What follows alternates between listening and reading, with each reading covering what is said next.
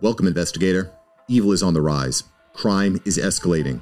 Our mission is to eliminate the crime by exposing evil, examine why it manifests, and highlight the brave souls that confront it every day. Join us as we work together to bring justice to every victim. Welcome to All Things Crime. Here's your host, Jared Bradley. Yeah. And I which is why I so adamantly defend just about every investigator. You know, there's always going to be some bad apples, but I'll tell you, for the most part, people in law enforcement, man, they're just a cut above. I mean, they only do it because they care about the society. I mean, again, that's taking out the outliers and the people that do it for the wrong reasons, but those are few and far between. I mean, out of the, 800,000 law enforcement officials now, going all the way from the traffic cops all the way up to, chief of police and sheriffs. But those guys, they do it for the right reasons. And especially detectives, they get into it and they do it because they care and they want to solve the problems. And they're challenged by those, putting that puzzle together. And especially when they don't know what it actually looks like. But kudos to all of them, because there's a price to pay for, getting involved in the depravity of society. And the guys that they are dealing with are either just complete lowlifes or they're people having the worst day of their lives. And either way, it's the opportunities to have, positive moments in an investigation like this only comes when it's solved. They get a breakthrough, and then there's some hope and there's some positive moments there. But man, and this is just one case. The cases just go on and on and on, and until humans completely changed, I don't know which is going to maybe when Christ comes. But short of that, we are going to have human depravity, and it's not just the victims and the victims' families and the immediate community. It also affects these cops, and these guys are heroes from start to finish. So I hope, just based on what we're talking about right now, if you have a chance to, go thank a cop or buy him lunch or whatever, I hope all of you that are listening to us or watching us on YouTube or wherever, I hope you, go out of your way to thank a cop today. So, okay, let's go back to the video. There's a couple more, obviously some more sections that we want to get to, because again, this video is only about 7 minutes, but it is just absolutely packed with information. So, okay, here we go. Early 2023, there were piles of reports, dozens of crime scene photos, several boxes of evidence, and Barbara and Darlene's clothing. But there were few tangible leads in the murders.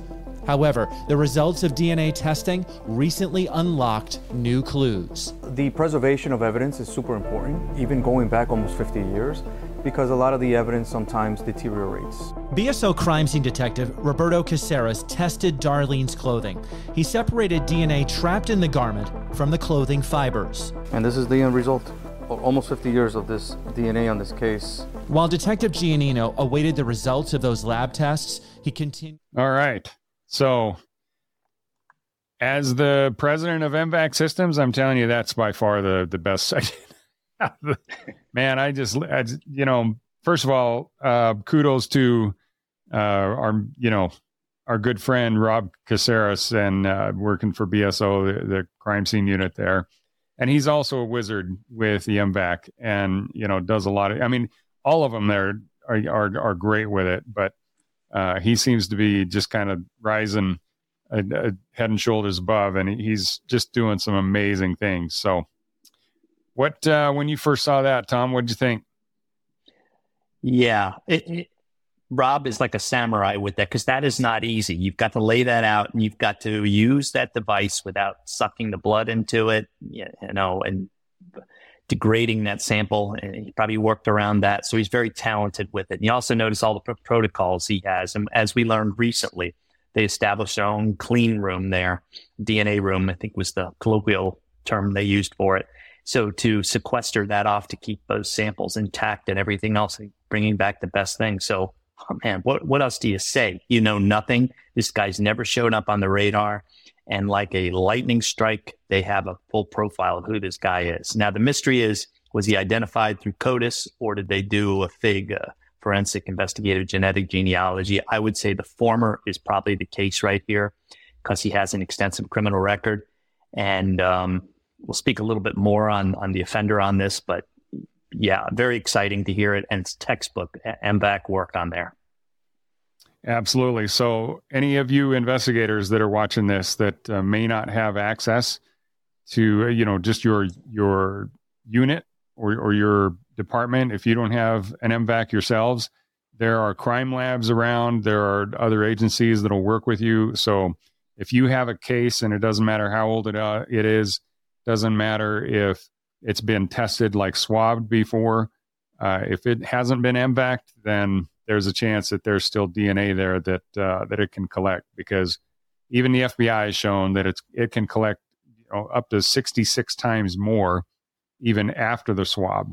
So don't think that your case, just because it's been tested well, especially if it hasn't been tested in the last 5 years, I would consider it basically as not been tested at all, because lab equipment and the technology in the lab, as well as the MVAC, it just changes everything. So, all right, let's go to this next section here. It was a terrible time for both sides of the family and whoever knew them. It was hard. It was really hard on all of us back then, because our lives changed. Detective Giannino believes the driver of the van took Barbara and Darlene to the Everglades, where they were assaulted and shot. The crime scene photos show what the remote area looked like when a fisherman and his family found the girls' bodies the day after they were murdered. I think the sexual assault took place here in this remote area. Whatever transpired afterwards is the big question. Why did it go from a sexual assault to a homicide? It's sad. I mean, two 14-year-old girls to be murdered in such a way, it's just sad. I mean, there's no other way to explain it.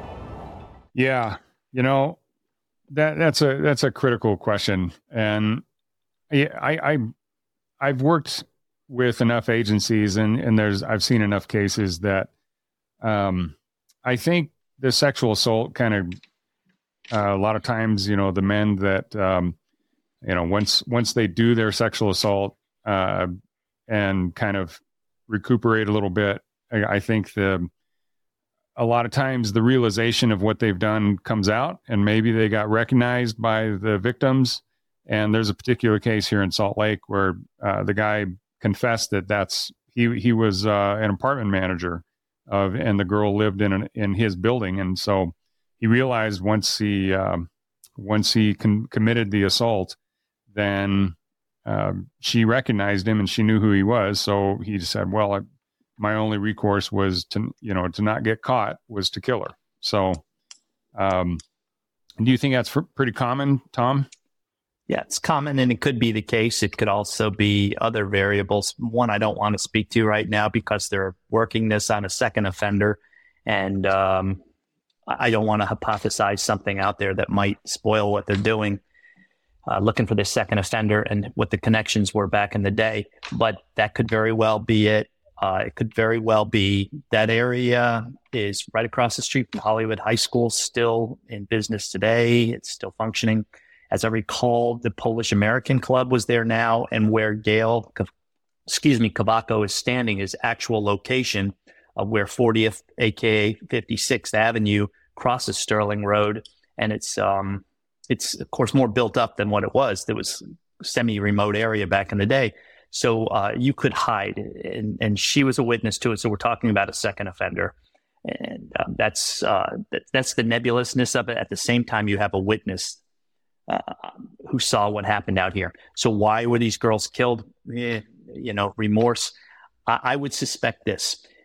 Even back in those days that's in a Ruve or an area where there's a strong Jewish population, very clannish, very tight-knit community that happens out there. It's very likely that these girls were not what they thought. If these guys were grabbing them off the street, they weren't somebody that you could take and just have disappear that was going to create a huge hue and cry, and they probably realized that. as dreadful as it is to say that, it's just a fact of the victimology here. So if these girls had prominent ties to the community, which obviously they did, and if they're into that clannish areas, what I'm talking about is the different things that bond us together as a society, then, those connections are there. Those bad guys realize it. So they're making a business decision at that point. You can't just let them go. They may recognize them, like you said, may be able to finger them later on, meaning pinpoint who they are, the bad guy is, and they're known witnesses to it. And they just had no choice at this point, in their mind, and they had to kill him. But what you don't have is that intimate violence that comes from a serial killer, that upfront and personal thing that happens. They're shot with a .45 is what reported historical records over here. I think that still stands true today. And I'm sure the firearms guys looked at that. And that's a less connective sort of a distancing yourself from the murder itself. And then we have this purported second offender. And I'm going to assume that that's Gail, and that's not a second DNA profile, but it could be either one of those things. We just don't know. And we're both out of the club, of course. Yeah, absolutely. But, one of the things that really perplexes me about this is a lot of times after a sexual assault, if they're killed quickly, then, the bodies are just dumped. They don't, but these girls were fully clothed when they were found. And so if they were sexually assaulted, why would they be fully clothed is a question that, as I watch the video and see pictures of the crime scene. There's some ambiguity in there because the initial reports say they weren't sexually assaulted. And then later on, probably post-autopsy, they said that one of the girls' underwear was on backwards. So that would lead me to think that there was something going on there. And then Rob comes right out and says that. So there probably was, like I said, there was initial report, and that's just the way things were back there. And people were a lot more glib.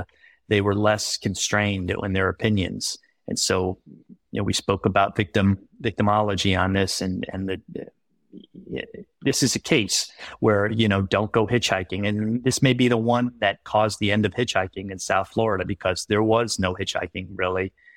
As we got older, it was the end of it. So this could very well have been the case that did it. Yeah. Okay. We'll go back to the video here. Senseless, actually. And you can see possible blood evidence on it too. Meanwhile, the results from the BSO crime lab came in. They revealed a major breakthrough in the investigation. A full DNA profile of a suspect was developed. Getting a full profile from a suspect with a case that's almost 50 years old, it is rewarding. At long last, the name and face of a suspect emerged. That profile, through our DNA analyst and our crime lab, was able to identify a Robert Clark Keebler. His history included armed robbery, sexual assault, aggravated assault, from California to South Florida. Robert Keebler. What do we know about this guy?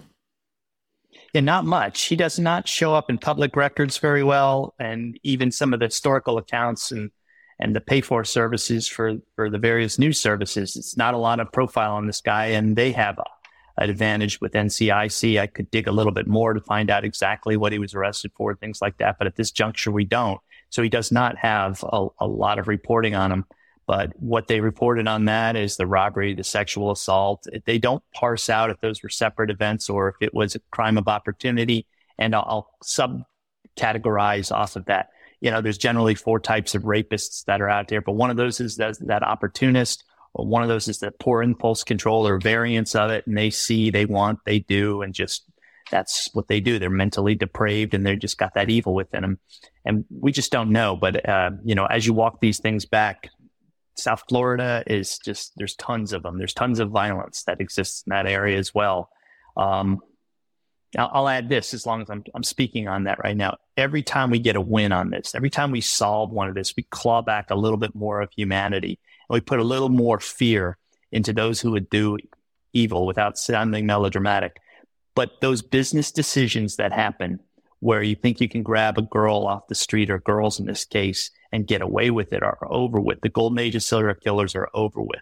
And now we have another tool or workers, tools out there to stop this. Well, that stops those people who are on the bubble, and they're just have that ilk to walk to the dark side, they're not going to make that other path. And this puts the fear of God into them. And I said I wasn't going to get melodramatic, but I don't think I can get any less than what I just said there. Thanks for joining us. Your attention today brings us one step closer to exposing and eliminating the evil that brings crime to our communities. Hit subscribe and share this episode. Together, we will bring justice to every victim.